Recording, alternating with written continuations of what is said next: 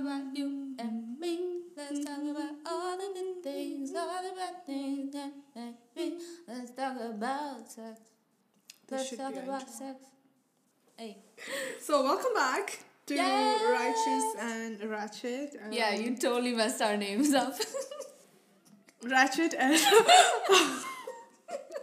Clearly my brain is not in the game today. Your brain has left the chat. No, it has left the chat since I left the office. Fair. But yeah, anyway. So we're back and talking about some things, main things which church or people around us don't really have a conversation of. Yeah. Am I making a lot of noise? No. Okay, cool. Maybe I am. I just want to make sure I'm in the right position. Okay. I'm in the right position? Yeah. Ariana Grande positions. No, okay. Do you know that song? Switching up positions for you. Quite nice. Da-da-da-da, in the bedroom. That's all I know. Okay. Of course. I mean, it's what we're talking about today. So. Yeah, so should we just write? Let's get into it. So we spoke about singleness in part 1 and the preparation process and sharpening tools, and then we spoke about relationships, setting a vision for relationships, different things. Yeah. I don't even remember what we talked about. We spoke a lot. Yeah, all I know is hella long, and we were hella tired. I was really tired, given how, how I mentioned, for me, this whole relationship thing is such a mess in my head, in the sense, I'm like, what is it? Is it this? Is it that? And then after having a conversation with you, I was just like, you have to do so much to be in a relationship, and I've done nothing. No, it's not like it's pressure. Obviously, there's no pressure to be that, but it's like, if you do want successful relationships, there is the work that you have to do on yourself and together. But again, that being said, doesn't mean that just because it's worked for certain people, it's gonna work for you as well, right? Yeah, there is subjectivity to everything we said, obviously. Yeah. So anyway, that was relationship. It was so that was just a recap of where we're at. Recovering from it. Yeah. And going and heading into sex. Yes, let's talk about it. So, Roshini, when were you first introduced to it? To sex, wow. I feel like, bro, I was mad young. Very young. Yeah. I think my curiosity was piqued when I was in the first grade, which was probably 2001. So we used to watch MTV, VH1, whatever. And then I specifically remember it was it was cousins in my house as well, right? And then we would watch it together, and every time so that time Enrique, I don't know his surname, I'm so sorry. Yes. Whatever it is, Enrique I is what I would say. He had the song Hero come out. Oh yeah. Right, and it's music video, right? Yes. So this song is sweet. Yeah. Music video not so much. Yeah. So my cousins would make me stand away from the TV but against the wall. So I was facing the wall while they watched the music video. Oh my gosh. And then I'm just imagining. Yo, Loki, I was just standing there, just okay. I would try to peek, but you can't really see anything. And then once the song is over, they'd be like, okay, you can come back out. So I think I was always very curious. Then I'll go and ask my other cousin, well, what was in that you didn't want me to see? Yeah. And I think that's where the curiosity peaked. And then when I watched it when my cousins were around, I was like, okay, that's cool. Somebody do that to me. But yeah, so I think that was when I was introduced to it. What about you? Well, to begin with, I was completely opposite to you, right? So when I was so into Bollywood. I was so into the Indian dramas and stuff. Yeah. So at that point, I don't think there was a lot of things which are shown, it's more of just like, even a kiss is like, oh, what is that? Yeah. You know, they would show that things are happening, but like I would be like, oh, okay, fine, I guess they're just like kissing and that's it. Yeah. So that was me. But then I guess I kind of got introduced to in my biology class, like, oh, so this is what you do. That was like what, 8th grade? Yeah, wow. 7th, 8th grade. So like, that's hella late. I feel like I knew a lot at that point. Yeah, clearly. Okay, but more like, I mean, I knew of it because obviously you're reading the Bible and stuff. It's like, oh, don't do sex. I'm like, what is it? Yeah, you're reading Leviticus and you're like, don't sleep with your daughter, and you're like, huh? I was like, what do you mean by sleep? Do you like, oh, okay, maybe I guess don't sleep because, you know, this, that, like, whatever, don't touch private parts kind of a thing. Yeah. But obviously I never thought much of it. Like, okay. I know of it and I know, like, oh, you do this to have kids and babies and you're supposed to do it. Oh, you knew that? Bro, I didn't know that. Yeah, I was just like, okay, fine. Yeah. That's it. But again, it was a very, like, sciencey approach to it. Obviously it was. And then I came to, like, 8th, 9th, and I understood the whole process and stuff. I'm like, okay, I guess now this is what it makes sense when people start kissing and la la la. Yeah. And this is what happens and blah blah. So I would say that is my, like, that's introduction to this topic. Yeah. Suddenly so scientific again. Sorry guys, my researcher side's coming out right now. Anyway. No, but like that's so crazy because the way we were introduced to it is not from reliable sources. Yeah. Like we weren't introduced to it from information from like our church or our parents or people who like actually had knowledge about it. It was from TV. Yeah. It was from shows, music videos. It was just like I said, like a manufactured view of it. Yeah. So yeah, we can say that we were introduced from the culture. Which we were kind of like 100%. Yeah. So like now, I think that gives us a great segue into like because we were exposed to it from culture. How do you think like culture views it? I think for culture, sex is not as big of a deal. In the sense that it's just a physical thing. Yeah. And it is what it is. And it's like playing tennis. It is. And you know, like how you were saying about, it's like you need to test the car before actually you buy it. And all that. All that just, so yeah, I think that still persists in this scenario as well. Like, for a lot, the culture just says that, oh, it's an exciting thing. It's like, given to us as humans and we are to do it, you know, for pleasure, but at the same time it has a purpose, which is to make babies. But then obviously people are like, oh, that's not the only thing, it's actually for pleasure, and if I can do it, why wait for it, and why not do it, and do it with the people you feel attracted to. And a lot of time attractiveness stems from this kind of pleasure feeling. Be like, oh, I wonder how it would be to do with this person, and that's how they get attracted. Okay, and things you're talking like about lust. Yeah. Ooh. See, so I feel like in terms of that, I think the cultural view of it is very close to what the flesh needs. And I love that you touched on that. Yeah, and it's like very much full into that direction rather than the actual core of like why it might be existing and what's the purpose of it. Yeah. And can it be something like just more than a physical thing? Yeah. Yeah. I think like previously what I view culture was probably people around me and like TV. I think TV was like my getaway. So everything that was on television was probably the cultural view. And then you obviously have shows where it's like, oh, you meet somebody at a bar and you want to make out with them. Yeah. After like 5 minutes of conversation. Yeah. And all these, like, that's what culture feeds you. Like, if you want to do it, do it. Yeah. You know, if you want to kiss somebody, kiss a stranger. Things like that. And then, like, even shows will have, like, oh, truth or dare, and the dare will be like, oh, just go kiss this person, make out in the closet, or, you know, like, stupid things like that where you're like, okay, this is how culture is portraying it, that like you can have physical interactions with anybody that you feel mildly attracted to.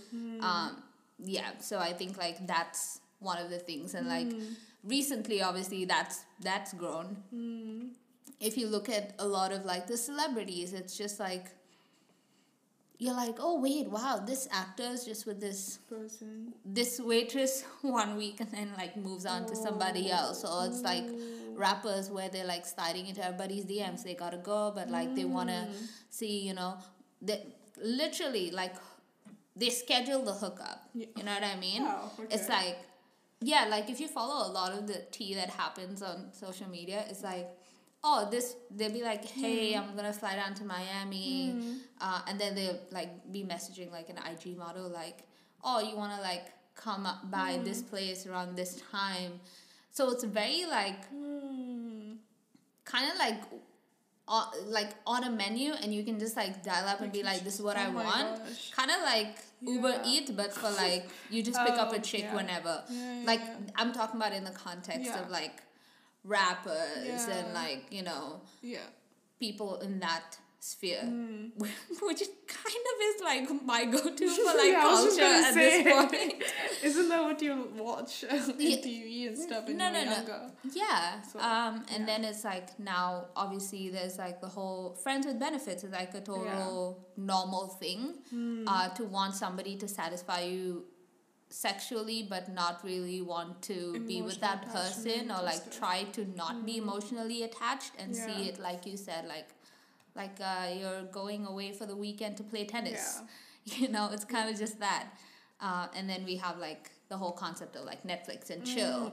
Bro, okay, I saw like this application that was circulating online. You know, when Netflix and chill became like a new thing, that was probably like, I don't know, 2015-ish, I would say. I don't know, but I don't know when it originated. But like people were having low-key like applications for this, okay? So it'd be like Netflix and chill. And then you put in your details, like they want to contact you, your name, location, your like phone number, all of that. And then you put down the terms of what you consider as chill. Alright. Right? So it's like, is that spooning? Is that... Oh, so are you okay with spooning? So these are all like tick boxes of like things you're okay with. It's kind of like a consent form for like chilling. It's weird. And then it's like, are you okay with making out? Or like, you know, the ministry of laying hands, is it applicable in this sense? All like you lay down the rules of chilling in this application of Netflix and chill. And I was like, wow. Like it's just what? Oh my gosh. And I feel like as the years goes on, you just find more and more ways and avenues to like do things. Like, and then I like how you said that, because can we talk about like when you go to Google and like try to put down an information, you can find articles of like Cosmopolitan, Vogue, and all of these people saying like, this is how, you know, how to maintain a good relationship. Or how to make your crush look at you. You know, like, how to change from like how to be friends to something more, and how to text, or like how to sex.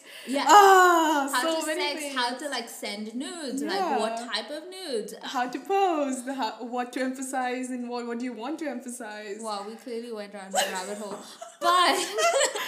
But like just Google these articles and people are telling like there's information out there on how to navigate it, not telling you the implications or the consequences of these things. Which is so interesting. And like if that's your source of information, could you imagine like what type of worldview you live by?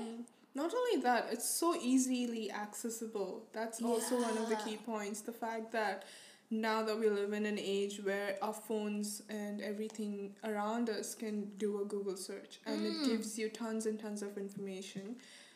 without having any sorts of filter. Yeah. So it's as if, like, okay, you're more exposed to it. Yeah. And again, it's upon you to decide if it's actually a good thing for you or a bad thing for you. Yeah. And obviously, clearly, at that point, I'm like, oh, this is interesting. A lot of people are doing, so I'm guessing it's okay. Yeah. And then you get into that thinking that a lot of people are doing, it won't be that bad. Exactly. It shouldn't be that bad. But then you don't know yourself how you are going to deal with it. Yeah. And should you actually take that path? Yeah. Is it really beneficial? Mm-hmm. Yeah. I like even like weird things people put on like even you have books on how to navigate these things, and it's like, oh, when you're dating, like don't put out the cookie before the third date. Oh my gosh. So it's like, oh, wait 90 days and then 90 days fiance. Haha. Okay. Anyway, but like wait 90 days or like don't sleep on the first date. It's like all these different things that Rules, they feed you that you're like, wait, what? It's a lot of information but no clarity. And obviously, I guess this information comes because of this thought behind, which is just like, oh, it's just a physical thing. Again, like, it's just there, then why not do it? Yeah. And if it's meant for your pleasure, then why not access it and find ways to access it and go for it. Like, it's completely okay to do it and so on and so forth. Yeah, exactly. Yeah. And the crazy thing is we get that information from a culture that actually didn't invent sex. Yeah. Facts. Sister, go for it. We'll dial it back and get into it, but like I said, like, culture didn't create sex. For example, like we have this microphone for people who are wondering how our audio quality got better. We figured it out. Okay, we figured it out. But like when you get a microphone and you don't know how to work it, you look at the instruction manual, right? Yeah. You don't just like go to somebody who didn't create this product and ask for how to fix it. Because we tried doing that. Yes. And we didn't get substantial information. We didn't. Right? So you go to the person who created the product to understand how to work it. Yeah. Same thing with a car. Yeah. Right? You go to somebody who has the tools to know what to do. And culture didn't create sex. I was just going to put... No human can create sex. Like, this is not something that's in our understanding of, oh, okay, like, we would have never gotten to a point where we figure out, oh, this is how we make babies. You know what I mean? It happens, and then we got the science behind it. Interesting, yeah. Right? I feel like humans would have figured it out, but then it would have gone down a very wrong route. 100%. So, like, I would be like, people are curious because brains are very strong like that. Yeah. Things would happen, they were like, oh, this is very interesting. This makes me feel like this. And then, oh, wait a second, what is this new thing? I mean, it would have been a messed up thing. Exactly. For sure. But I feel like no human can actually create that. Yeah, definitely. So, God created sex. So at the end of the day, as a Christian, if God created sex, I'm not going to go to culture to figure out what do you say about sex, because they didn't really create it. They're just giving you options of like, do what works for you. They're not really saying anything substantial and like they're not speaking truth. They're only giving opinions. So because God created sex, I'd rather go to him and be like, yo, how does this work though? You know what I mean? Like, because sex is just one small part of a big equation and we're going to unpack a lot of it today. But I'd rather go to God and figure it out. But speaking of that, when we say go to God, a lot of Christians who don't really have a relationship with God, which we didn't at that time at my first grade and you at like 8th grade, we didn't have that relationship with God to a point where we could just go to church and ask somebody. And I just want to speak into how the church is so silent about these things and what are the implications out of them being silent on such a topic that influences everybody, because as humans we are sexual beings. Do you have anything to say about the church's role? It is an an uncomfortable topic. Yeah. I'm guessing. Also the fact that church deals with so many age groups. So when you're talking to a newly married couple compared to, you know, like couple or like old age people, Wow. how are you gonna communicate? Yeah. Because No. obviously they're at different stages. Oh wait, you're talking about like a sermon. Not sermon. Oh yeah, like Okay, yeah, okay. okay, yeah, Yeah. sermon. But then, but then otherwise also, I guess because sex is such an intimate thing, that they're like, oh, just deal with among yourselves. Yeah. Like, yeah, we'll just tell you an umbrella view of it as a church, but then deal with it yourself because it's such a personal and an intimate thing. It's something between husband and wife. I'm guessing church is like not our place to say anything, or we don't want to say something, and then that creates a bigger problem, or that creates a picture for them, and that's how they go on with it, because eventually it's something the husband, the wife, and God, and like how they go around it and find their boundaries and things like that. Yeah. But saying that, the church, I guess, has just never even brought up this this topic. Yeah. Yeah, what about you? I think we're talking for like our church experience. I just want to put that out there. So in our church experience, we didn't have counseling. Yeah. I don't remember having counseling until quite recently. There's no counseling of any sense in the church I used to go to. Wow. Well, now I don't know because I don't go to that church anymore. But like at that point, there was no counseling. It was just like same. Meh. They would do like a pre-marriage counseling, but no one really tells you that, like I said, the things that you do in your singleness actually affect your relationship, which affects your marriage. So the church, I feel like, is very silent on this topic. One, because a lot of people aren't really delving into it to give accurate information. So I'm just going to say that sometimes as pastors, you're dealing with other issues in the church that you're just like, this we can deal with later and push it off to the side because you want to focus more on like grace and like all these fundamental things about our faith, that we kind of push this to the side, not realizing a lot of our issues stem from how we've been introduced to sex, how we've dealt with it. Because like I said, it's not just sex, it's the root of it is your flesh, lust, and all of that. So we haven't really been taught how to deal with that. And the implications of them being silent is like, we get this blanket statement of like, don't have sex until you're married. Yeah, that's true. You went to the same church? Yeah. We went to the same church. Different branches. Different branches. All Indian churches. Yeah. But yeah, you just don't You're have just given that one specific statement yeah. Without really dissecting what it is. And then you also said like, oh, it's like a bad thing. I wouldn't say it's a bad thing. It's like, oh, it's bad if you do it before marriage. It's like something huge. Yeah. You'll have huge that's consequences. What I meant. Yeah.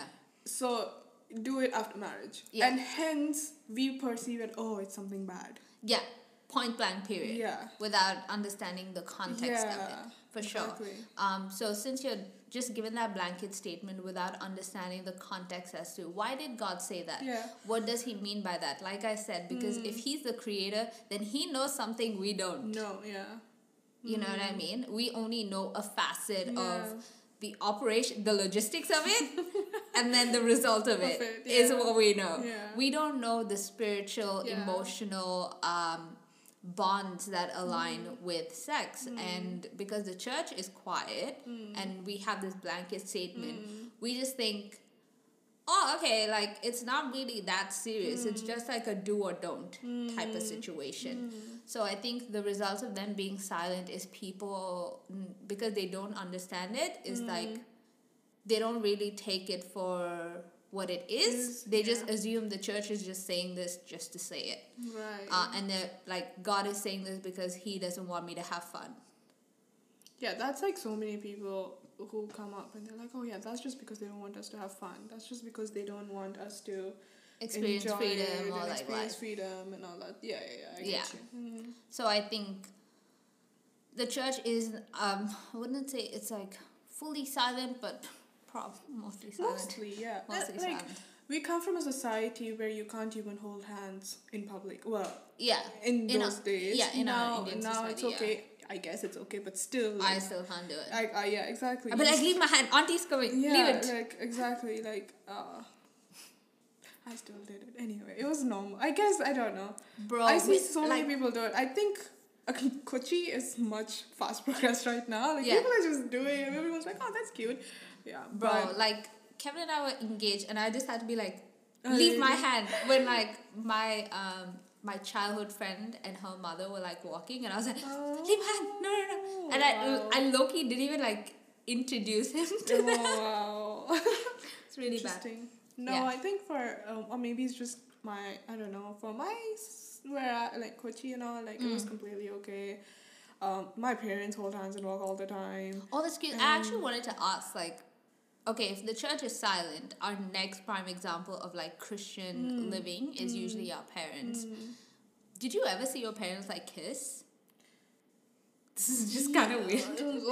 Like on cheeks, yes. Okay. And like hugging and all, yeah. Yeah. Because my dad is like, this thing, and my mom is like, leave me alone. Yo, that's the same. My dad would be the one like fighting for a kiss. My mom would be like, just leave me alone in front of the child. Oh, my mom was out in front of it. Just leave me alone. I'm in the kitchen don't touch cooking. me. I'm sweating and you want to what? Yeah. But yeah, I have like just that, and I want to keep it just that. Not more than that. Not less. I've seen them like peck, which is cute. Yeah, exactly. But like, yeah, that's cute. So, but at the same time, like, haven't really spoken of these things, or even like, oh, what do you think about it, or what's your view of it? Never had that conversation. Yeah, I've had it with my mom.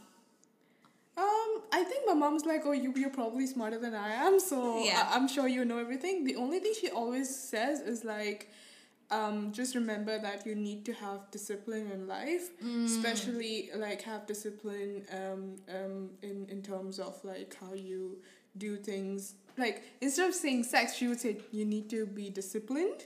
She'll say like that to me. Yeah. And she'll be like, even if your parents are not around, God's always around, and He's watching. Yeah. She'll repeat that, especially during my teenage time. Yeah. And I was like, I know what you mean. I know what you mean. And I know whenever she said like, just be disciplined, she meant like, don't be out here acting like a thought. Yeah. Exactly.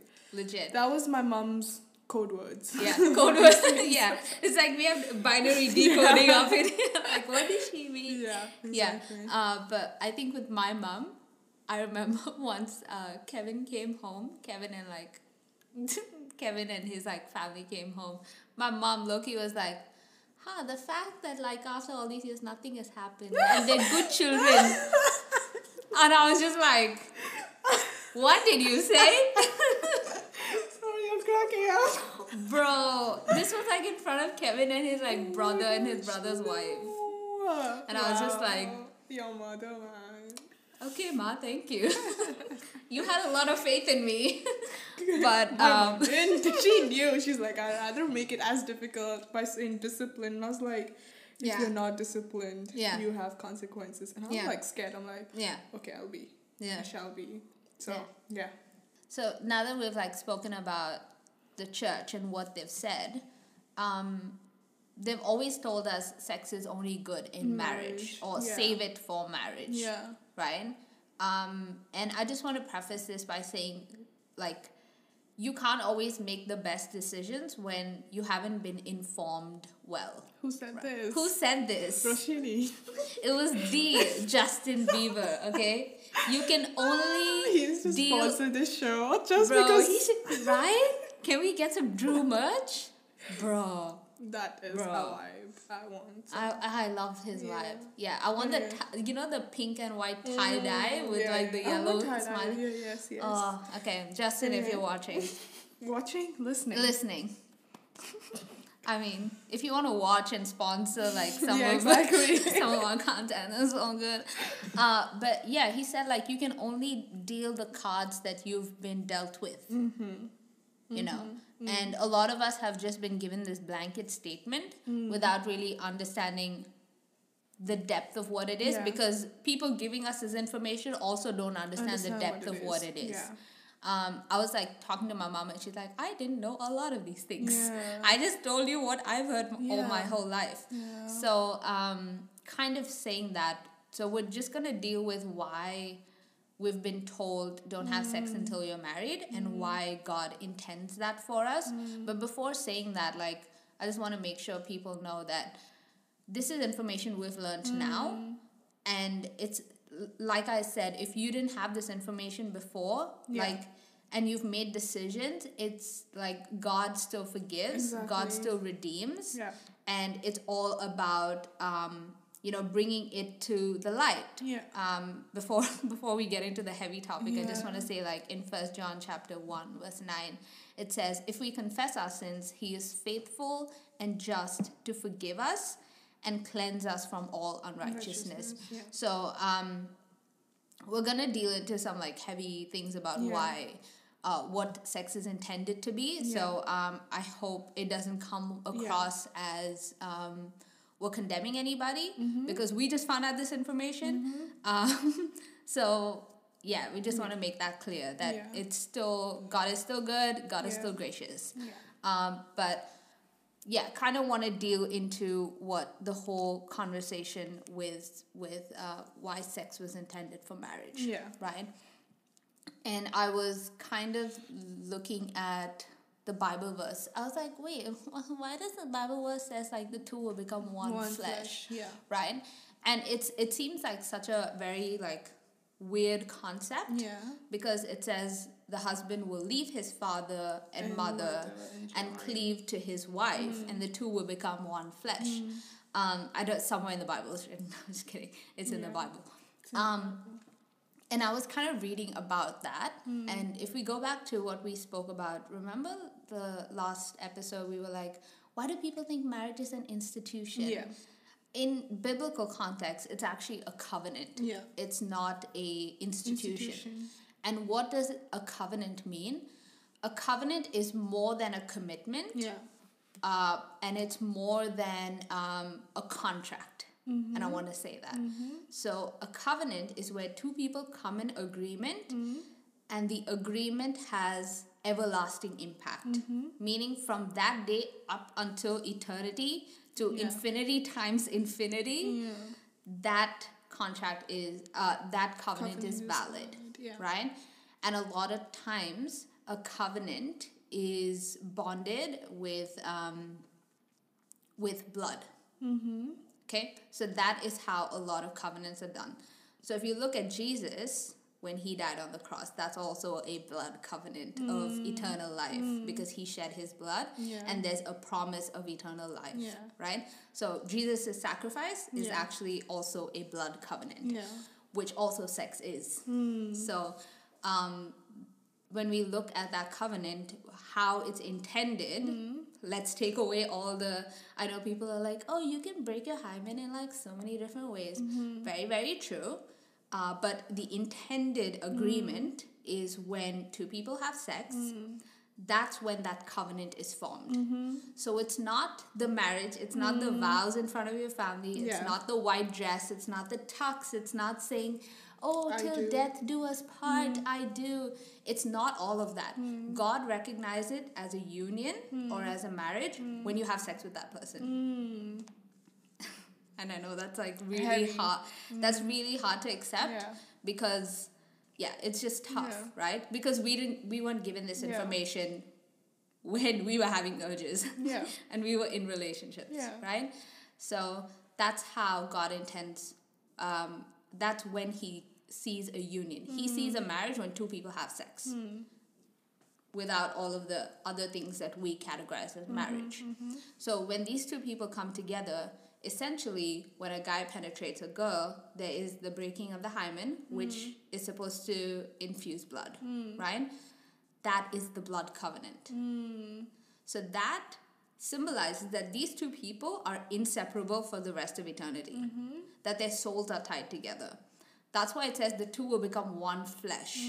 So much so that we're like, sex is like that agent that bonds it, that makes that physical, emotional, and spiritual bond with this person for eternity, which is what a lot of people recognize as soul ties. So I know that's like a lot of information, which we weren't given, and like, yeah, and it's like tough to hear that, because I know a lot of people are like, man, if I knew this, I wouldn't have. You know what I mean? And the crazy thing is the church didn't really explain it as well as it should have. I mean, I'm not blaming the church. It's probably because they didn't know either. You know, I was thinking in office one day, and I was like, let me just Google what Hebrew context is for covenant. And like, this was all like research that I had done based on Bible verses that we have. And that's when I realized, like, wow, this is deeper than that. So when we start thinking of sex as like a very casual thing, I love this illustration. It's like, let's take two pieces of paper, right? Let's take one as red and one as like yellow, and you glue them together, because that's what sex does. It glues people together for the rest of eternity.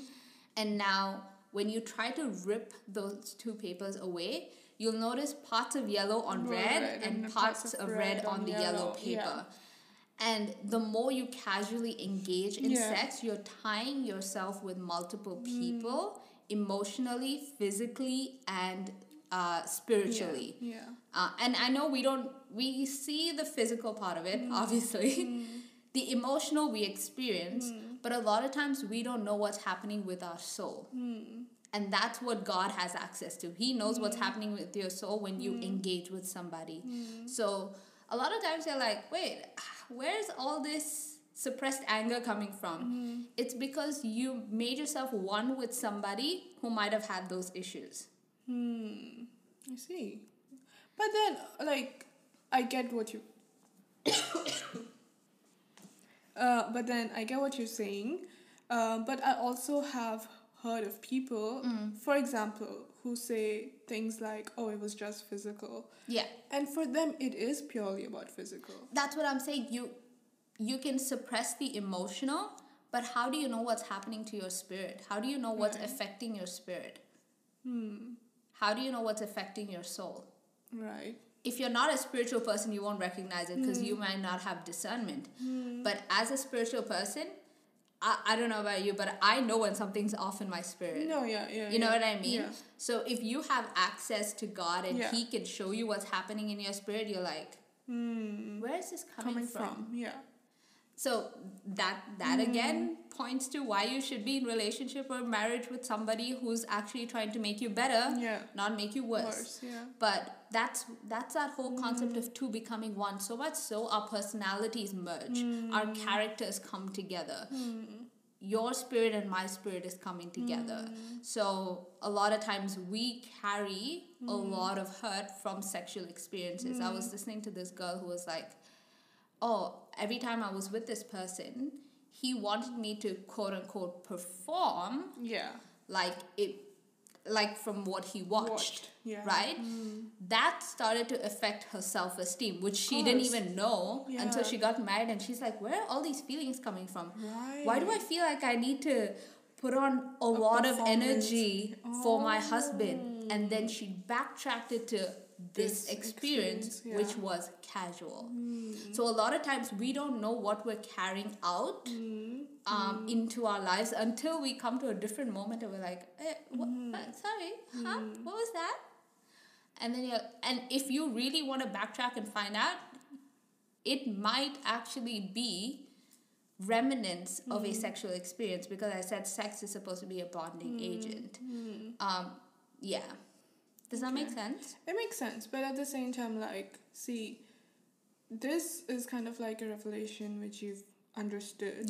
Because obviously we are Christians and we look at Bible and eventually to God for all our answers.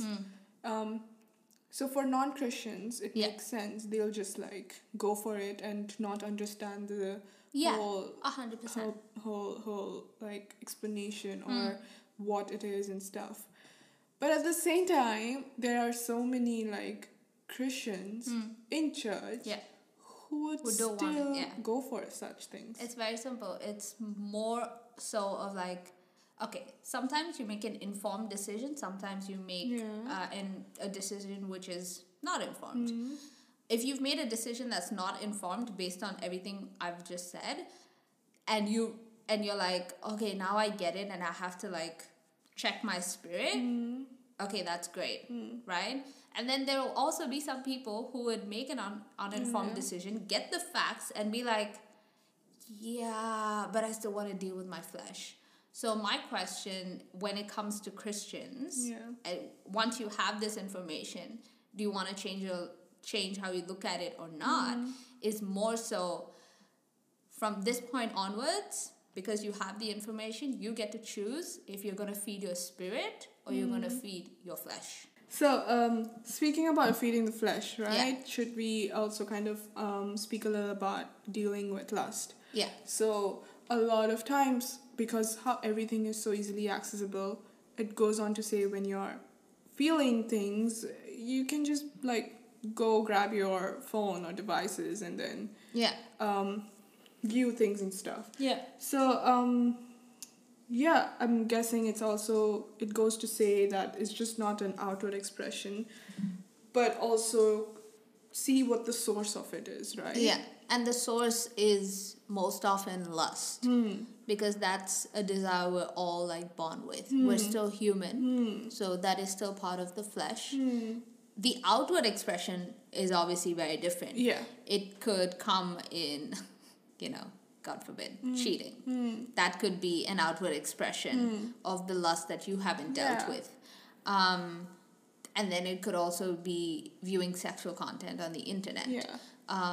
There are different avenues, but the source of all of it is lust. Yeah. And I think, bro, I feel like I'm talking too much, but please stop me when you want.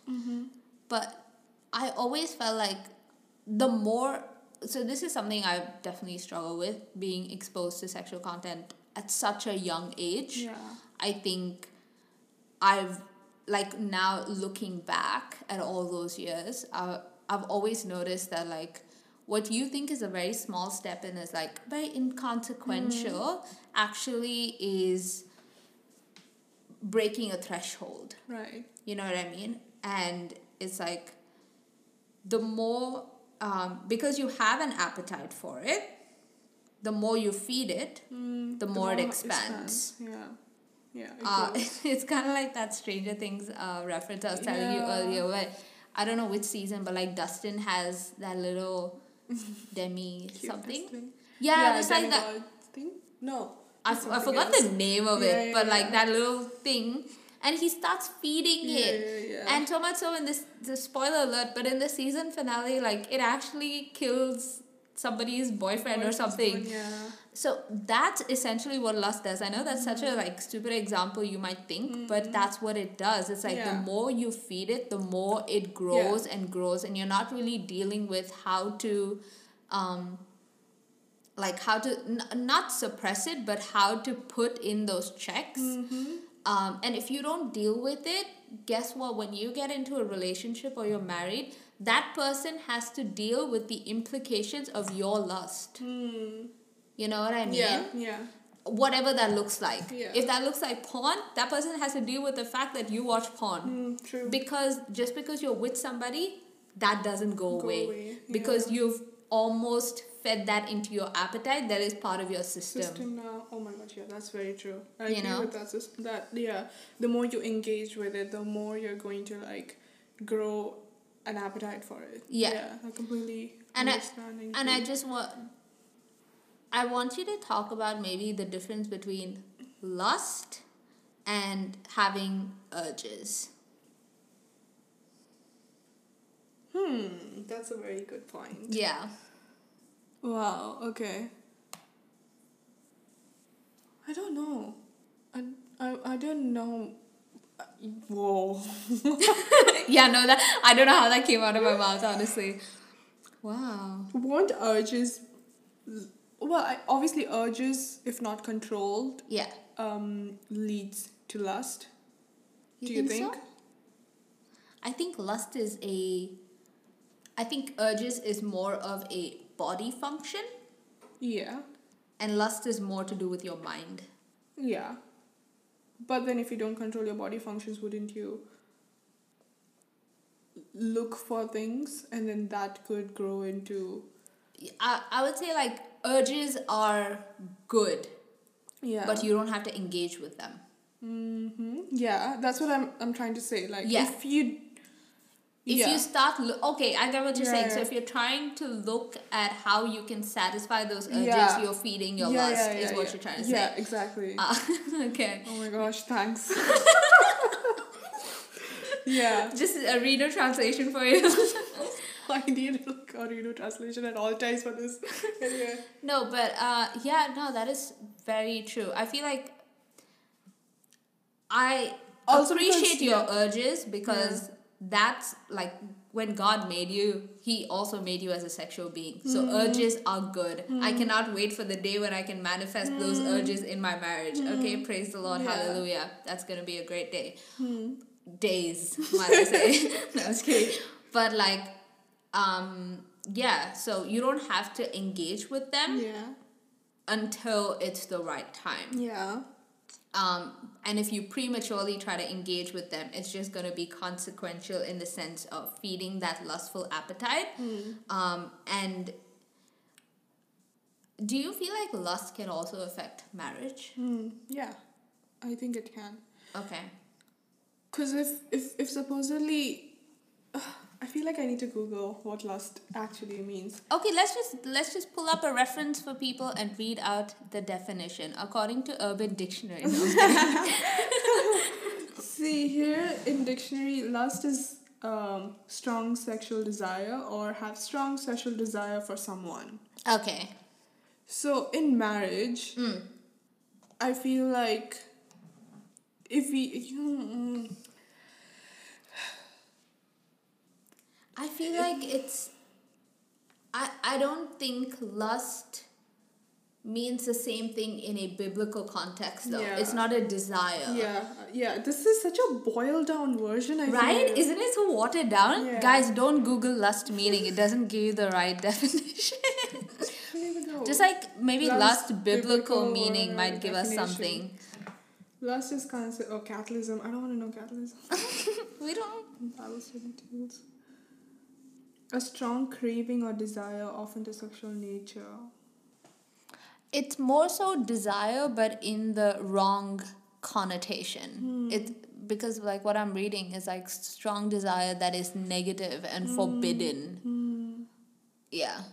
It's a very mental thing for me. I agree with that. Because I think having the urge is good. Yeah. Because like, ooh, when that husband come, it's great. Because that's what God intended. Like, He doesn't give you a sex drive for no reason. You know, God created your sex drive.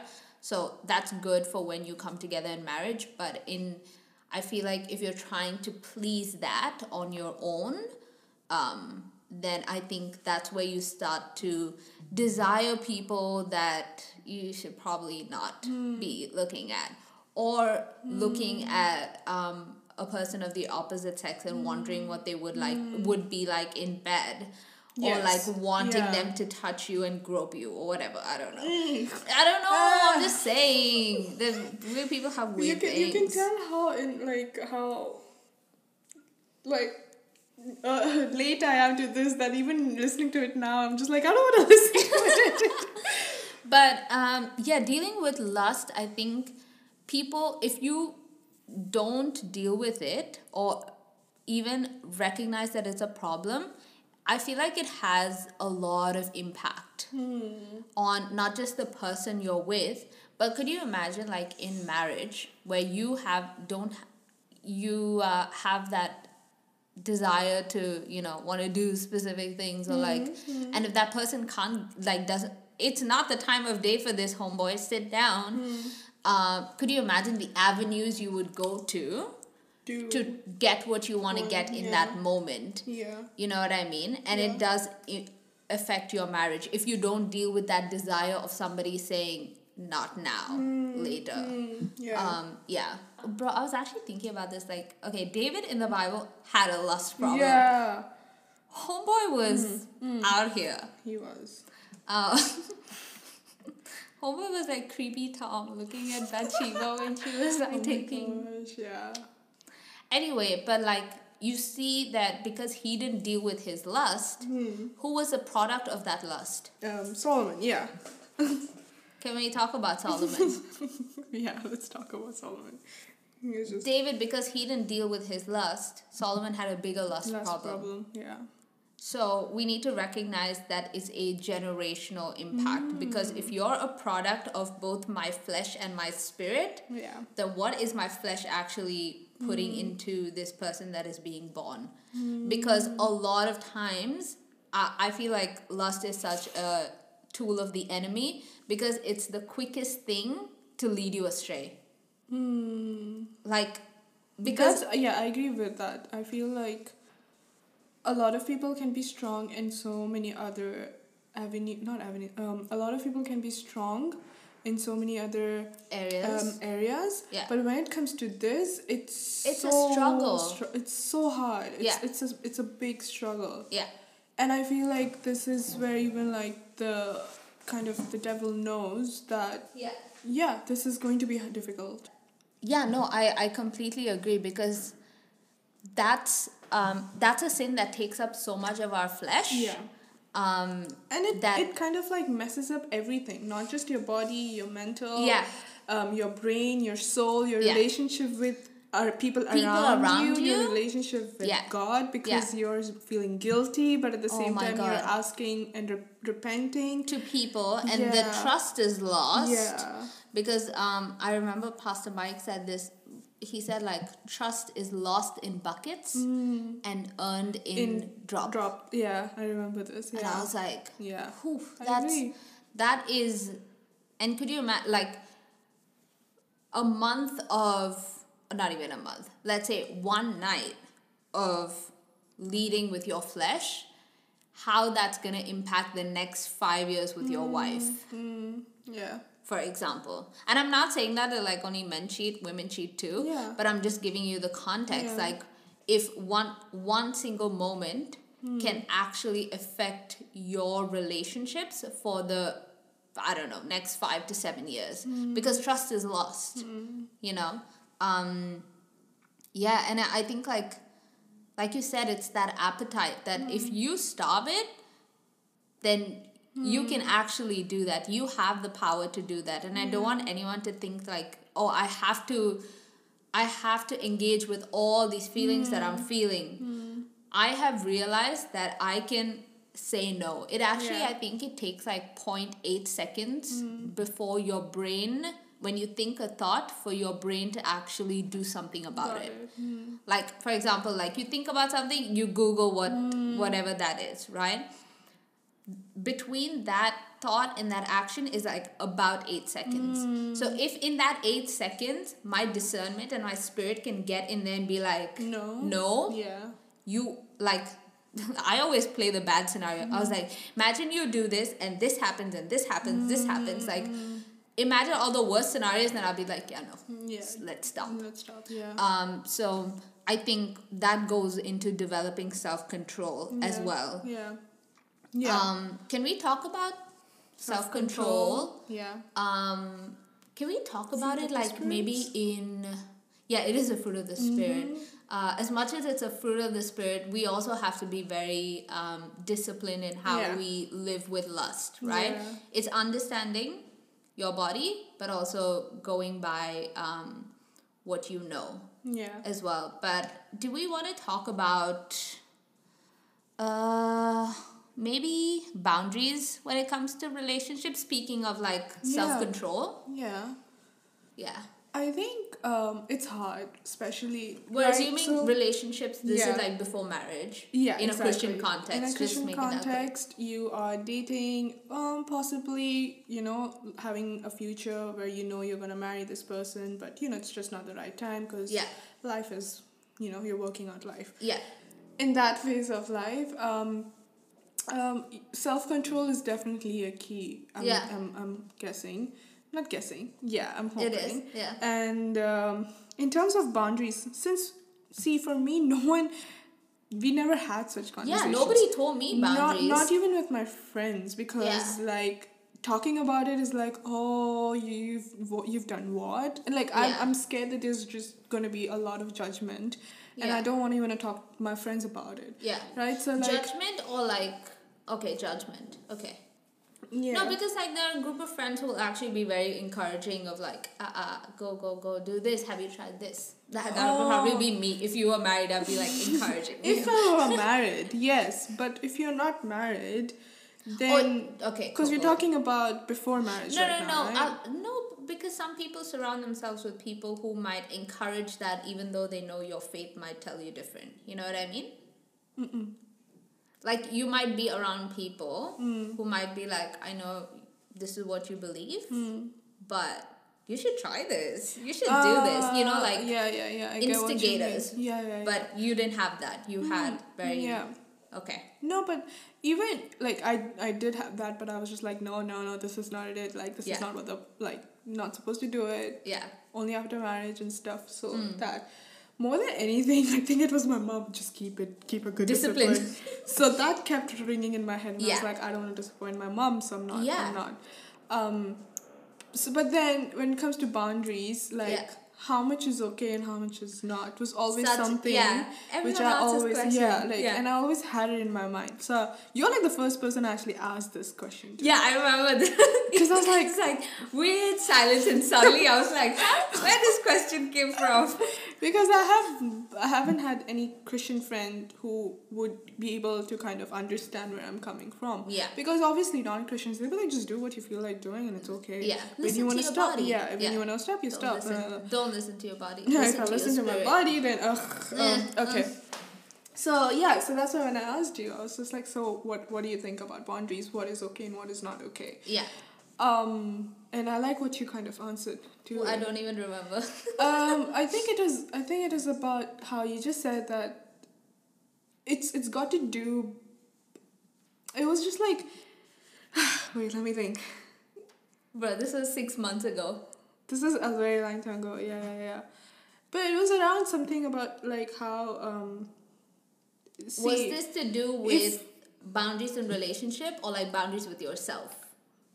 What was it? With self. Okay, cool. Just want to clarify. Okay, yeah. I think, because it was just like, if you already have crossed the boundaries, you would want to keep crossing it. Yeah. So, and once you do that, do you feel that you're going to be okay with that? And once you realize that you're not, then you understand that, you kind of like talk about it, be like, so like what's happening? Like, do you think this is okay? Do you think this is not okay? And kind of see how you feel about it. And if it's making you feel guilty, then just like stop. Try not to. Yeah, I think just to give context, I think we were talking about it from a relationship perspective, right? Not with self, relationship perspective. And I think the point was, when it comes to setting boundaries, like we said, we're only taught don't have sex. Yeah. But we know there's a lot of things that before sex that if you engage in, then it could possibly lead that way. Yep. You know what I mean? Yep. And I think like this stuck with me for a very long time. Whatever boundary you do have, you like, once you cross a boundary, you can never go back to just holding hands. Yeah. You know what I mean? Yeah. It's like, oh, we're holding hands. It's great. Now we start making out. And you're like, oh, okay, like holding hands is cool, but like, let's make out. You know? And then like when it develops further, you're like, oh, just touch me. You know what I mean? Whatever. I don't know why I said it like that. That was very disturbing. I'm so sorry.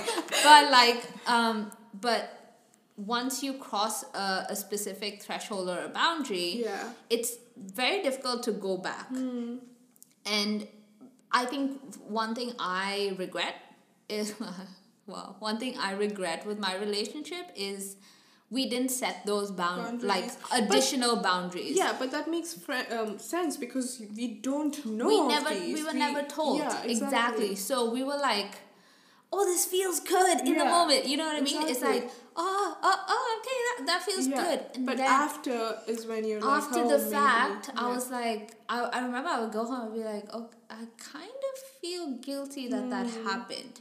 And the best part of having transparency is to be like, hey, I know this was cool. I honestly saying I liked it, but I'm starting to feel a little guilt. Yeah. Okay, and then open up that conversation. For people who are probably like not in relationships, I would say make it more clear when you are entering one. Make it more clear what those boundaries are.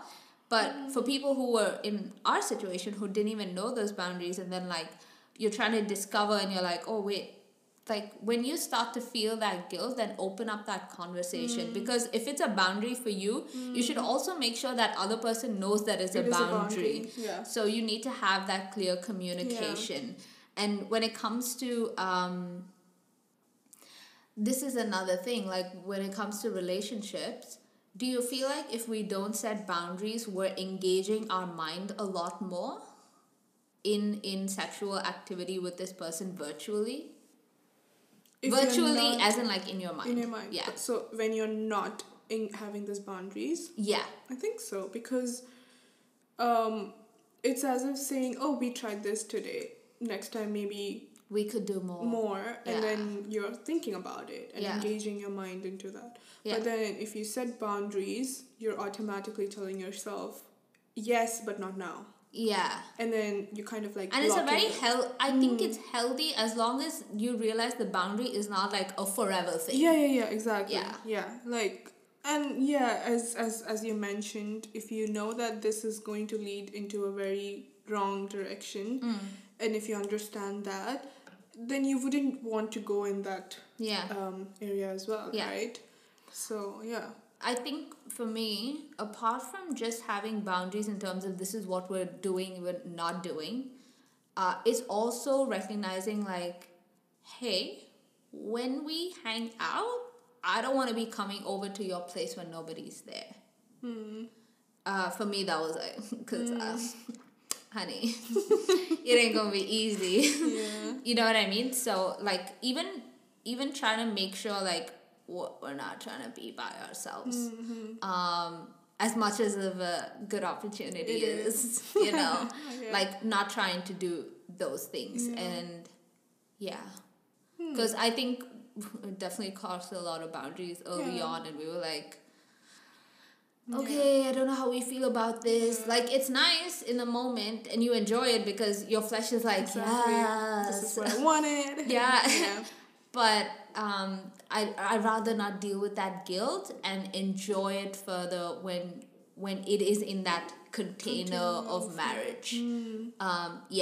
But speaking of that, because we didn't have we didn't set the boundaries in our relationship, would you set boundaries in marriage? Oof, good question. See, I think in marriage the boundaries would stem from what the person is comfortable doing and not comfortable doing. Okay. So supposedly you want to try something, but that person is just like not really into it. Then I guess that is where conversation and a boundary. This is why you need like that transparency of being like, you should be okay with saying no, and I don't like it. Because again, that is the person's desire, which means it's coming from their flesh. You don't have to satisfy every fleshly desire. It's a conversation of saying, hey, I'm not totally comfortable with this, but we'll see how we go. I'll try to ease into it. If I'm not comfortable, I'm gonna let you know. Things like that. But definitely, because like I said, we're gonna deal with this a little later, but like what we've learned in terms of like what sex looks like and like positions and all these weird stuff which start to affect our mind once we view it, and then we just automatically expect this person to be okay with it. It's more of like being in mutual understanding in terms of that.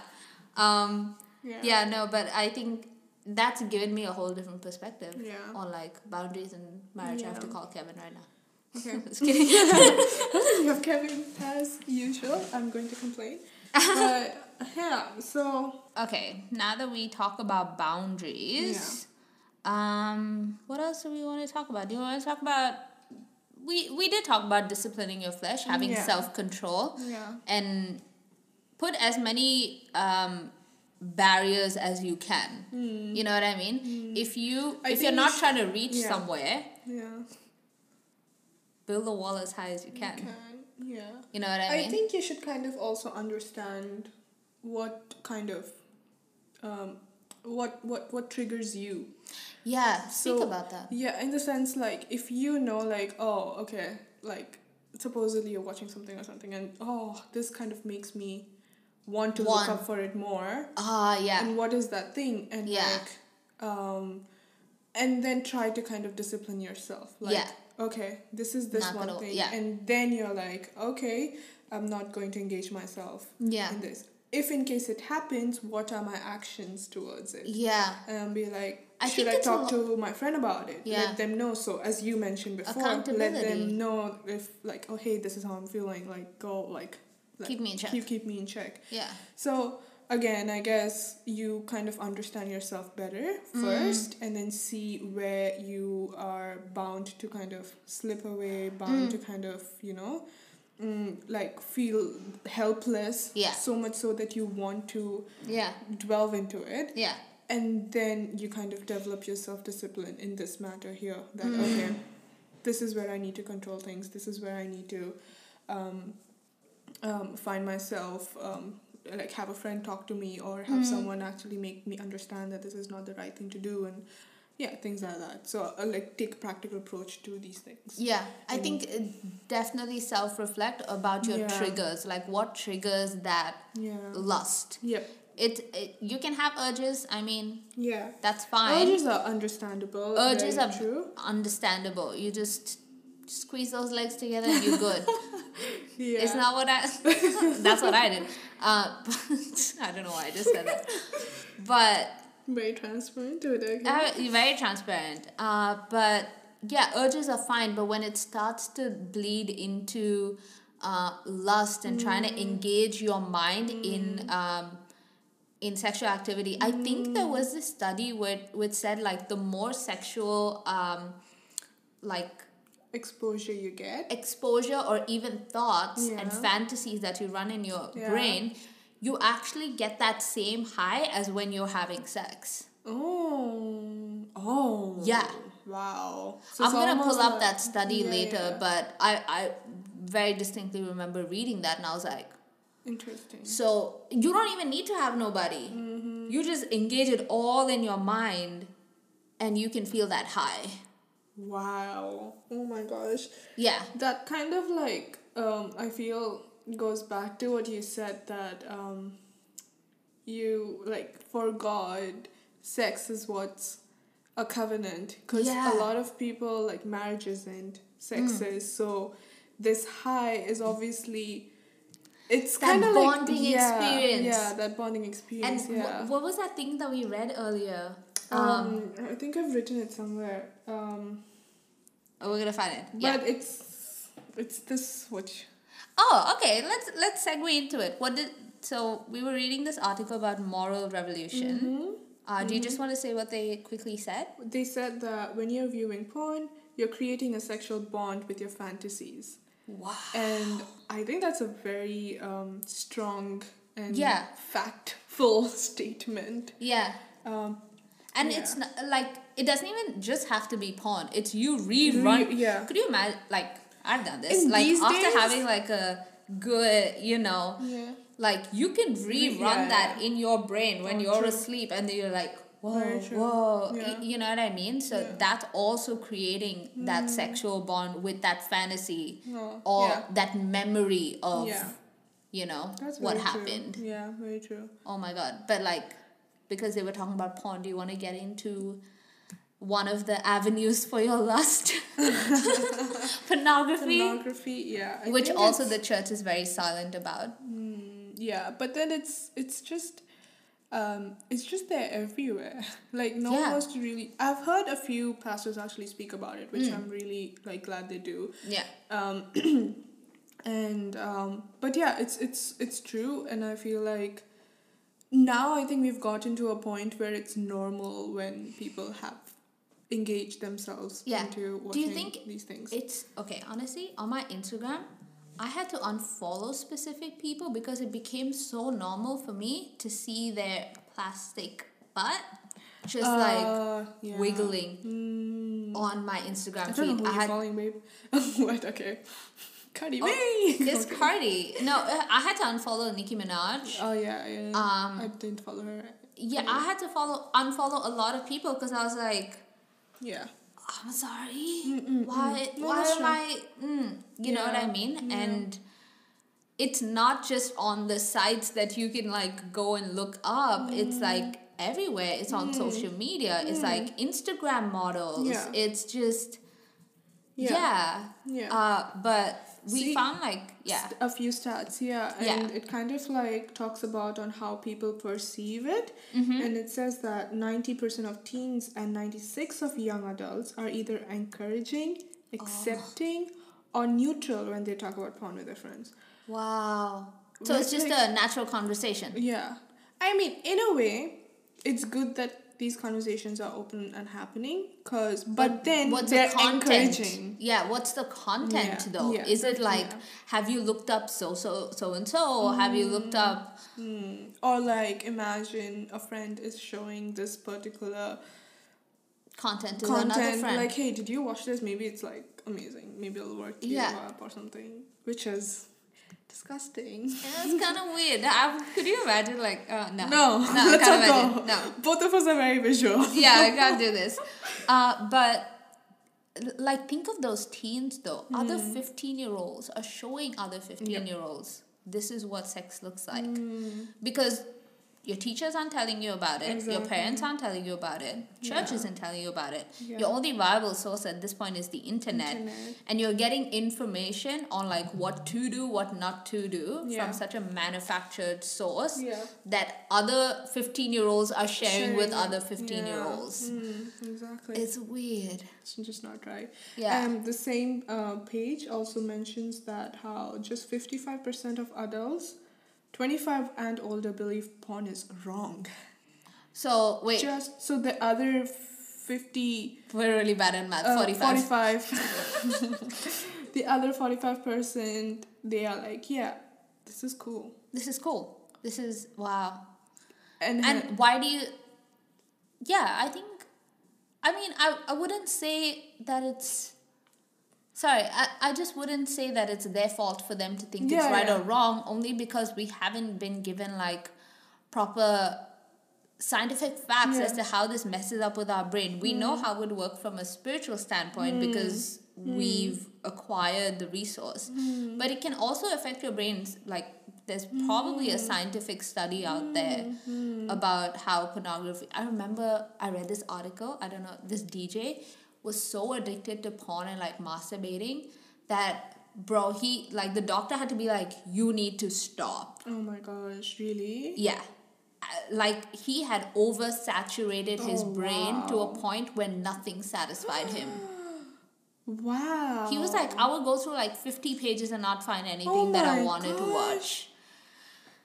And I remember reading this article and I was like, what was your childhood like? Yeah. Like, you know what I mean? If you're always constantly trying to feed that appetite and like have those thoughts in your head, the more you think about it, the more you want it, the more you act on it, right? And that cycle continues. Yeah. Oh my gosh, that's actually appalling. Yeah, I remember I read it. I don't know. It was probably like, I don't know, 5-6 years ago, I think. See, like, obviously this is a lot to do with like giving into your flesh and that pleasure, and as you said, the high of going through this whole emotions and your hormones. Hormones.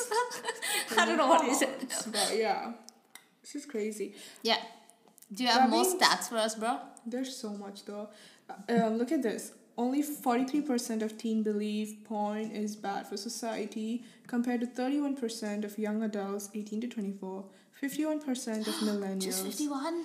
44% Gen Xers, and 59% of boomers. So basically, a lot of majority of people think it's okay. Okay, and it's okay to engage and to watch or whatever. Yeah. And obviously, like, if you think that when you're a teen, and then when you grow up, like, and then the value of sex itself is lost. Dumbed down to... Exactly. Yeah. And it's not even real people doing real stuff. Mm-hmm. It's very manufactured, right? And as a kid, for example, as a teen, you're exposed to this manufactured way of thing and thinking that, oh, this is how it's done. This is what the girl would want. Yeah. And then now you're starting to choke this chick and she's like, what is happening, bro? Yeah, but like, again, even if young teen girls are like, oh, maybe this is how I need to so that I would be able to please a man. Which is completely manufactured. Yeah. And then the dissatisfaction, and then like moving from one person to another person to find that satisfaction. Yeah. It's never gonna work though. Yeah. Which is so sad.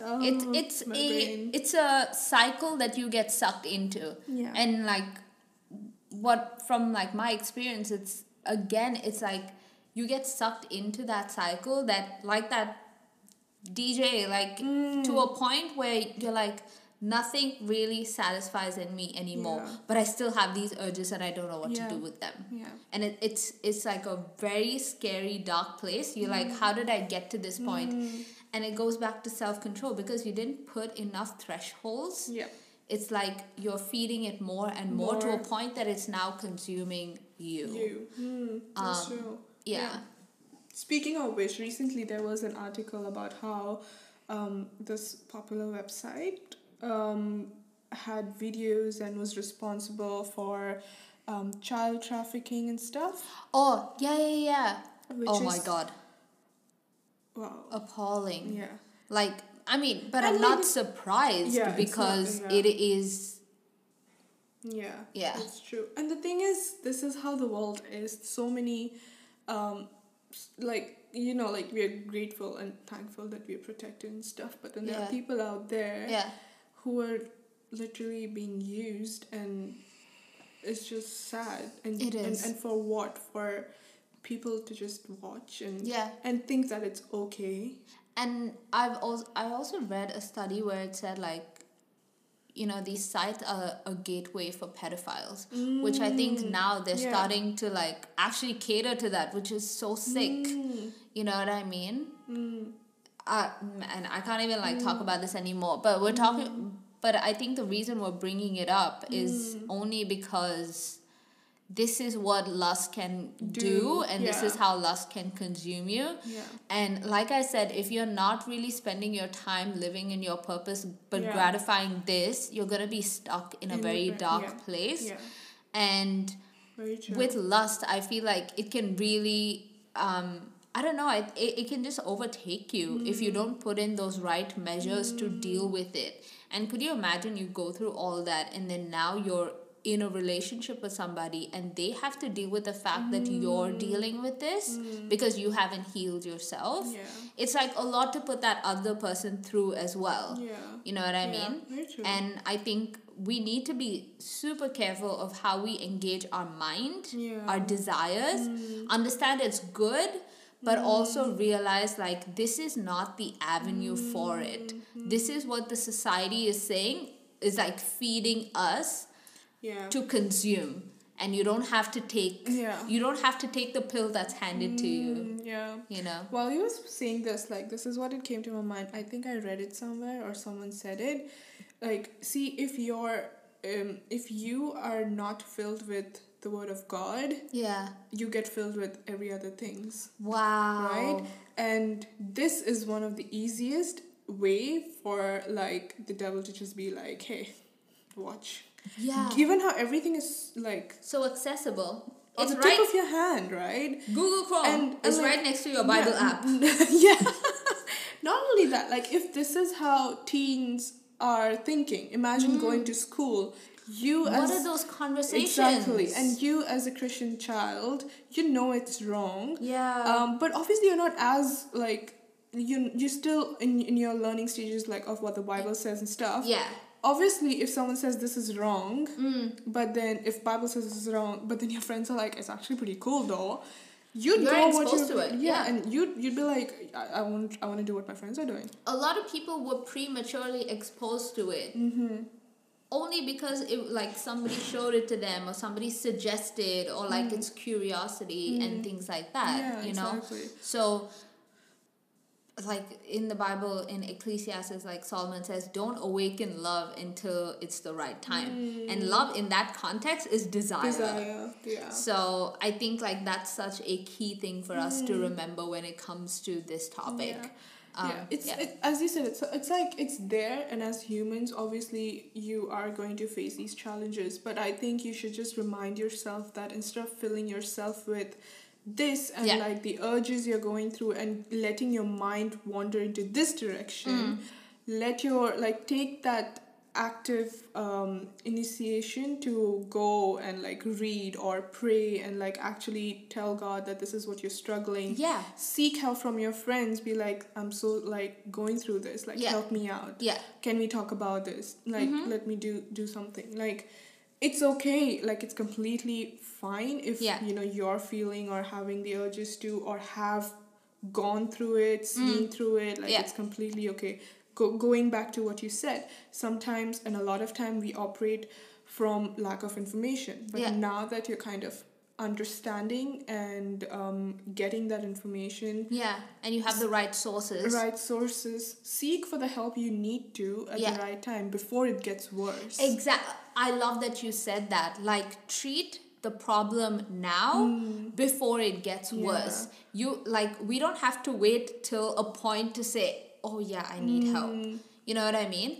Like, treat it when it's right at its root. You know what I mean? You can uproot a tree when it's in it's a seed and it's just about to sprout. But once it becomes a whole damn tree, like it takes a lot of effort to uproot it. And if you don't talk about it, no one's gonna know. Bring it to the light. Yeah, exactly. And no one's going to like actually tell you or be helpful. Like, don't be scared of people judging you or whatever.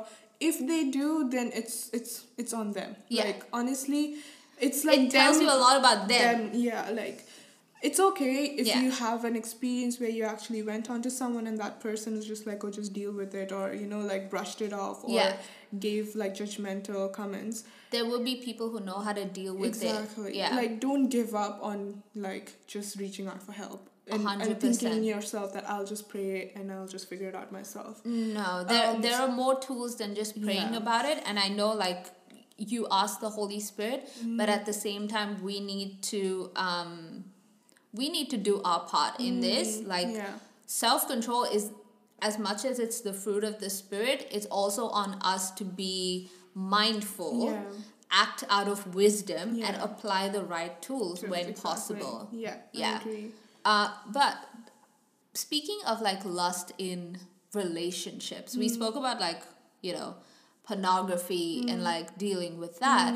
But like now, as much as you want to see professional people on a website do whatever. Professional people. I mean, that's what they call themselves, right? I don't know what they call themselves. Whatever.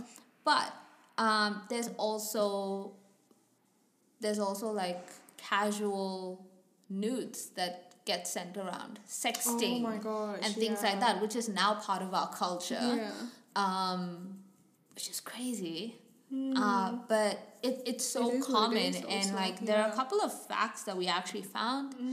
Let me just look it up real quick. Sexting is so common. It's as if like have you ever sexted?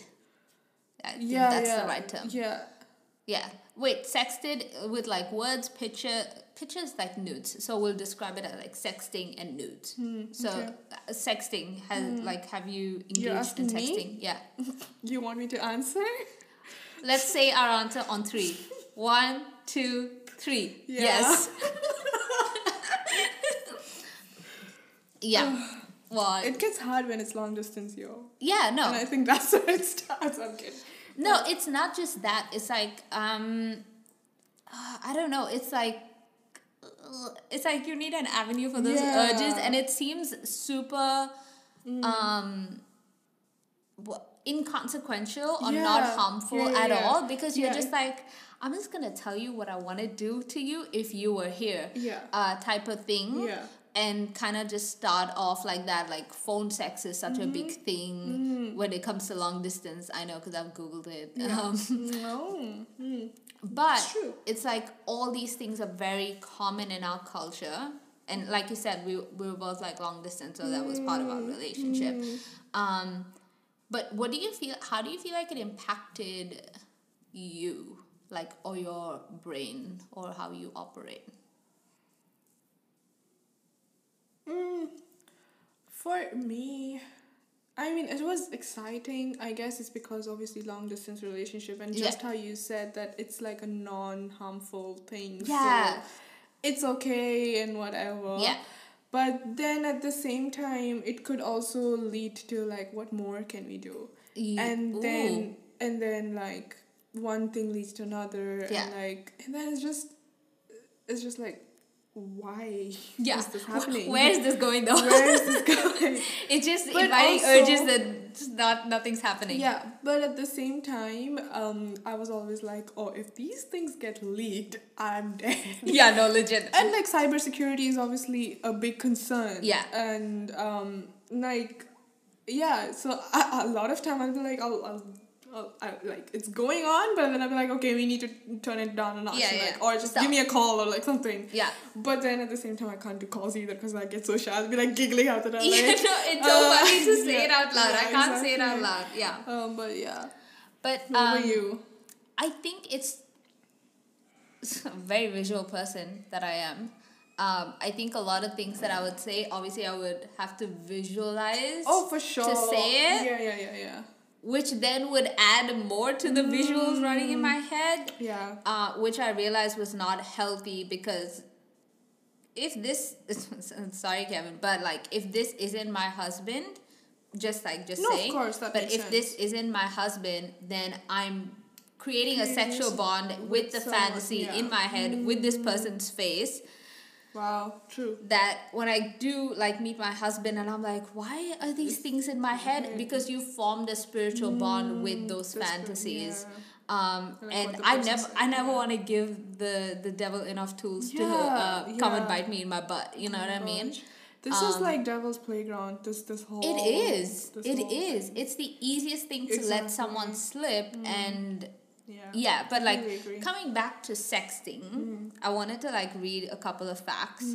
So actually 40% of people, or like teenage girls, do it as a joke. Sending nudes as a joke. Sending nudes as a joke? Yeah, bro. How confident are you in your body, bro? Bro. I feel like way too fat, sorry, no. But it's so crazy because like if you look at who's gonna receive these nudes, it's like 17% of who receives them shares them with their friends. Wow.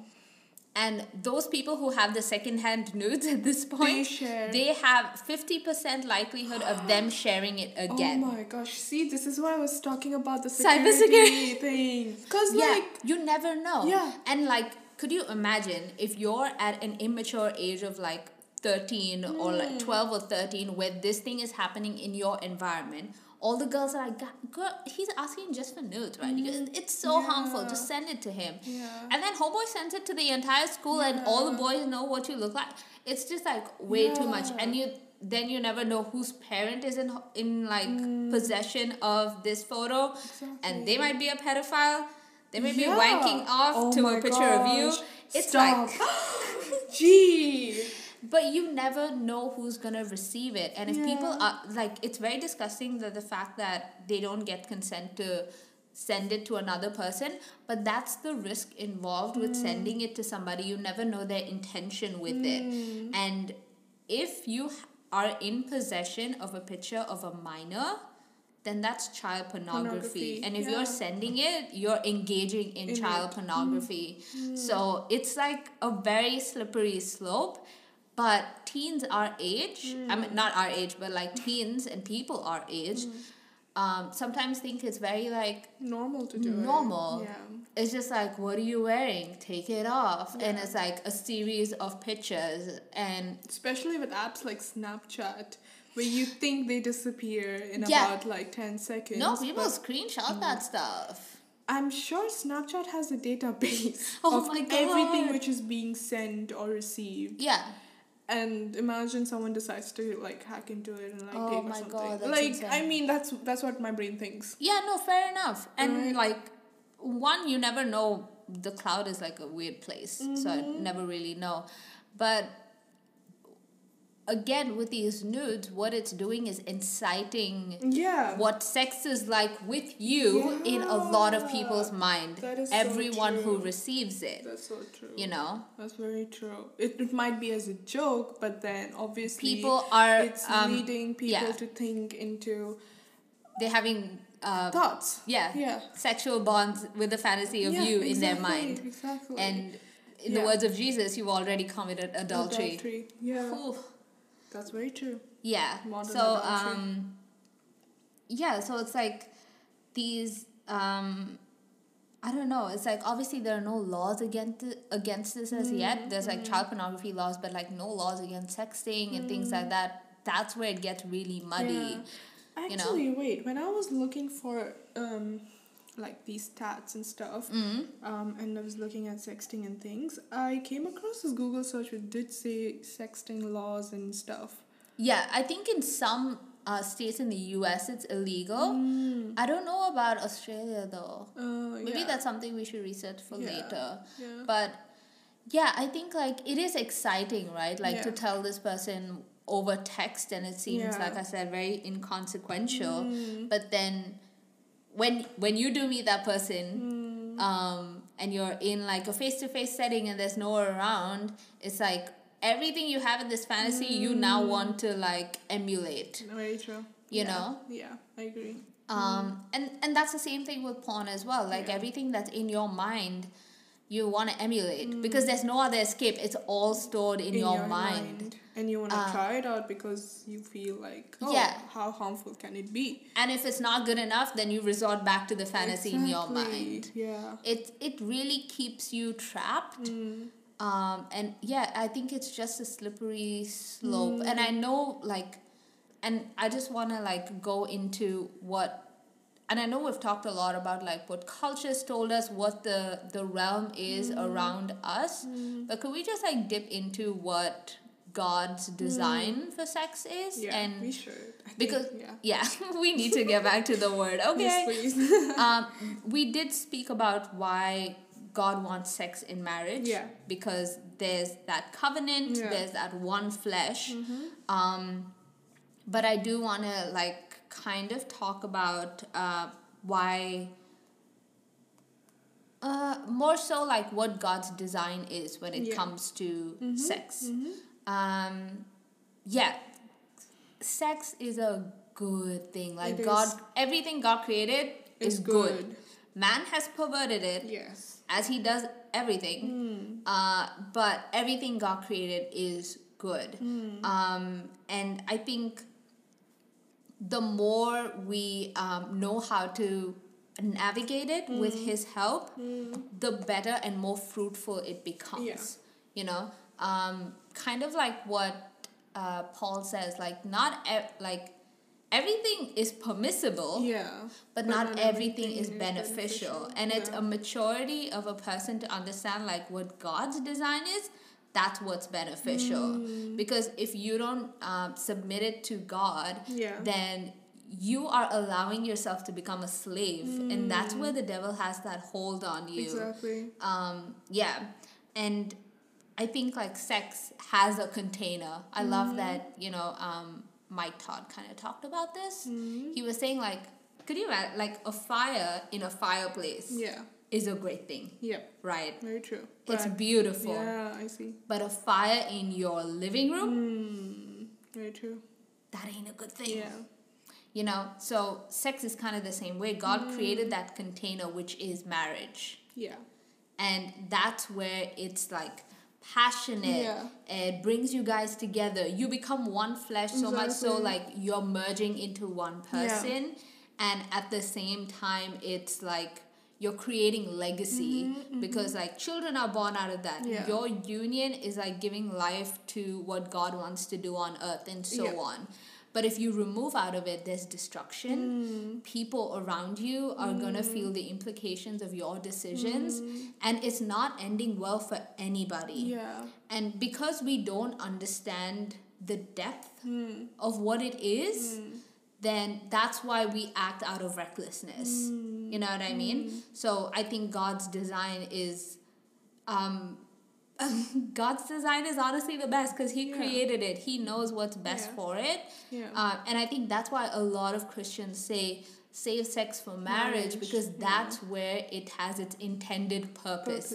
Everything out of it is going to bring loss, destruction, and just going to make you feel empty. That's kind of what I wanted to say about that. While you were saying that, I did think of this...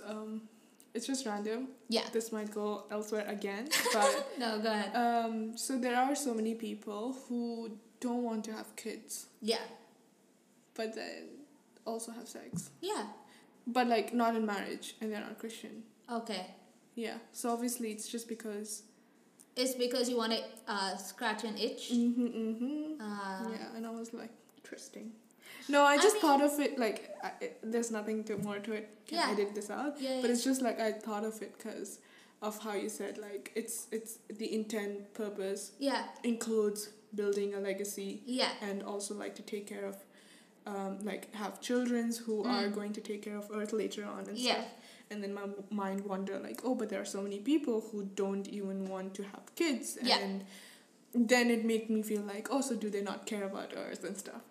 But yeah, it's just like, but then obviously they are engaging themselves in this activity because they are thinking about themselves. Yeah. That it's bringing us pleasure. Yeah. So let's It's engage. More about how can I satisfy what I'm feeling right now. And I think a lot of people do that, right? When it comes to sex, it's like, oh, how am I feeling about this? I feel and where good. Can I get the easiest cure? Not the best cure, the easiest cure. Yeah, and like that's become sex for a lot of people, or maybe even a lot of couples. Because we are created as sexual beings, and there is that desire. You know, there is that desire to want it. Yes, very true. But at the same time, it's like we need to realize there is a mental aspect to it as well, you know, and there is a spiritual aspect to it. And if you don't recognize that, or you don't have the information to recognize that, it just becomes all about you. Very true. You know, And I think that's where a lot of gray areas come, where it's like, you know, oh, okay, I like this person, or to keep him, I have to please him, or like, let me get what I want, you know. I haven't done it in so long. This is the first person I'm meeting. Let me get it. That type of thing. I think it's more like self-centered, whereas like, if you look at what God intended, it's more of it's not... self-seeking, it's to serve each other. I think. Yeah, I agree. Yeah. And you be absolutely experimental in marriage. Yeah. I know you love that. But is there anything else you want to add to the whole topic? Is there something we missed out on speaking about? I'm sure we missed out so many things. Bro, can we talk? Okay, now that you was single, let's say you like meet somebody and you're at the cusp of like a new relationship. When do you bring up these things with like, you know, sexual history or your boundaries? Okay, I'm like trying to be I'm not gonna do nothing before marriage, or I'm trying to be celibate, whatever. When do you bring this up? Because for me, it was already an underlying like thing, because we were both Christian. It was like, we're not gonna have sex. Yeah. So that was clear. Already there, it was just the other stuff that we didn't like, you know, figure out. But what do you think, like, if you were in that stage of like a new relationship? I've mentioned this before and I'm going to mention it again. For me, if I get into a relationship, I'm going to be really good friends, or at least have a good foundation as friends before I get into this relationship. Yeah. Even if I have feelings for this person, I'm just gonna be like, no, I want to know this person. That's good. Like, as a really good friend, see different sides of them. So let's say that when I do get into a new relationship, I've already established a good friendship. So I know the things like that person is thinking about, and maybe in that friendship we have already kind of spoken about these things. Like, okay, so you will try to be like, hey, so like this couple, like maybe something comes up in the news or something. So like, what are your thoughts on this? That's as great. A friend, yeah, it will be much easier for them to tell what they actually think. Yeah, and then you can be like, okay, I understand you. And like, even when you're listening to it, you're not judging. You're not like, oh my gosh, it's not gonna work out between us or anything. Yeah, because it's still in that friendship stage. Exactly. Yeah. So I feel like initially, but that's how I would do it, right? So I would understand them, be more as intentional, in their friendship. I guess that's just me with any friendship also, because just to understand, because obviously different people have personalities and their own opinions, and then they come from certain places, and that helps me understand them much, much better. Yeah. And then I'll take it, and if I'm taking it to a relationship, obviously these things are considered. And when, let's say, this position where I'm feeling like, okay, maybe we can get a little, this, that, the other. Yeah. As you said, I'll communicate it then. Okay. And be like, hey, can we talk about this? Are you okay to talk about this? Yeah. And then bring it up. Are there any things, is everything like negotiable, or is it like already pretty set from your end what you would do and wouldn't do? Well, obviously for now it's like pretty set. Yeah. Now it's like no sex at all, and like after marriage, and like a few other things which I know I would feel guilty about. Yeah. And I would try to communicate. Or let's say if, like, maybe in those things maybe I will negotiate, but again it depends a lot for me. Like, it depends on person and how that bond is with that person and stuff. But yes, obviously no sex before marriage for now. So that's there. But then in general, I guess some people just get straight into dating. Like, they just feel attracted, and then go on a date. They want to go on a date and stuff. Yeah. So maybe in that situation, I would say just get comfortable where you know that the person isn't gonna start an argument with you regarding these things, but is in a position to have a conversation about it. Yeah. It might lead to a like, but like, why would you though, or things like that. Yeah. But then at the end of it, is willing to have a conversation and come to a solution to it, rather than just leaving it up in the air, saying that it's not for now, maybe we'll talk about it later. Don't do that. No, that's very not true. That's not good. I think like when it comes, I'm glad you brought that situation up, because when it comes to that, I'm always like, I wonder if I was single at this point, like when I would bring it up, because I feel like I carry a lot of baggage when it comes to like just like all of this that we're talking about, everything. So because I carry a lot of baggage, I wonder when I would say it, because I'm such a, like, if you're going on a date with me, then you probably have an intention of what you want. You know what I mean? So I that's where I'm like, would I be somebody who like brings this up date number 2 and be like, this is it, this is A, B, C, D, this is all of it. Let's see what we're working with.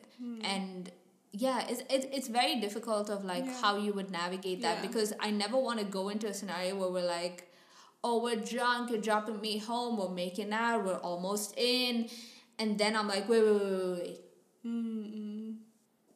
This is how I feel about so and so and so.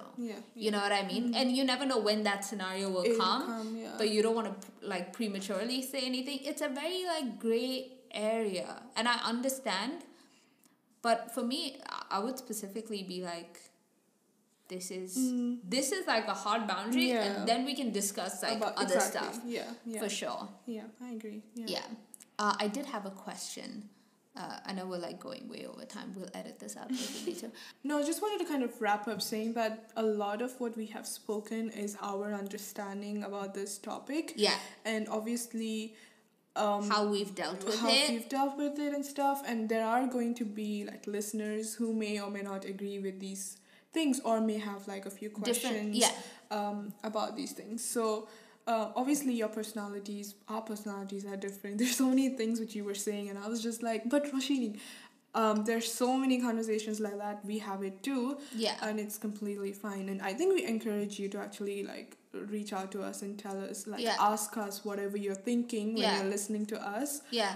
Then we can just like continue this conversation and actually like understand and deal more into it. I just wanted to like let the like listeners know that this is a very much of our understanding, and if there's more to it, and if there's more things you want to kind of bring light on, we are completely open and would love it for it to happen.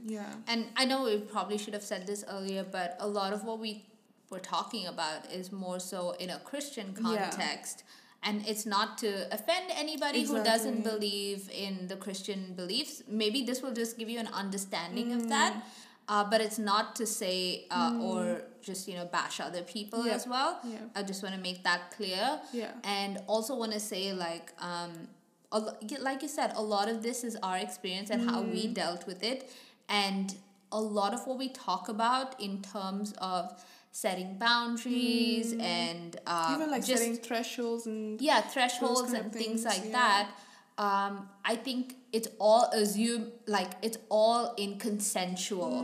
What we spoke about, like on non-consensual sex, is probably the sexting and spreading of images. But apart from that, a lot of it was based on a lot of it was based on consensual sex, and I just want to make that very clear because we don't want because obviously there is the implications of non-consensual sex that we don't delve into. Just wanted to make that clear. I should probably put that on the top. Okay. Just a disclaimer. But apart from that, this was a great conversation. My laptop's about to die though. This is actually good. Thank you for tuning in. I know we just spoke about a lot of different things that I hope at least 1 second of this was helpful in some way because we were just ranting again. I just had way too many unrelated but related questions, and I was just questioning Roshini in between, which is why my brain's fried, but yes. But thank you for listening. That is a wrap on part 3 of episode 3. We're going to be back for episode 4. Finally, we're going to end this series. We're going to get episode 4 in the building. But thank you for joining us, and we'll see you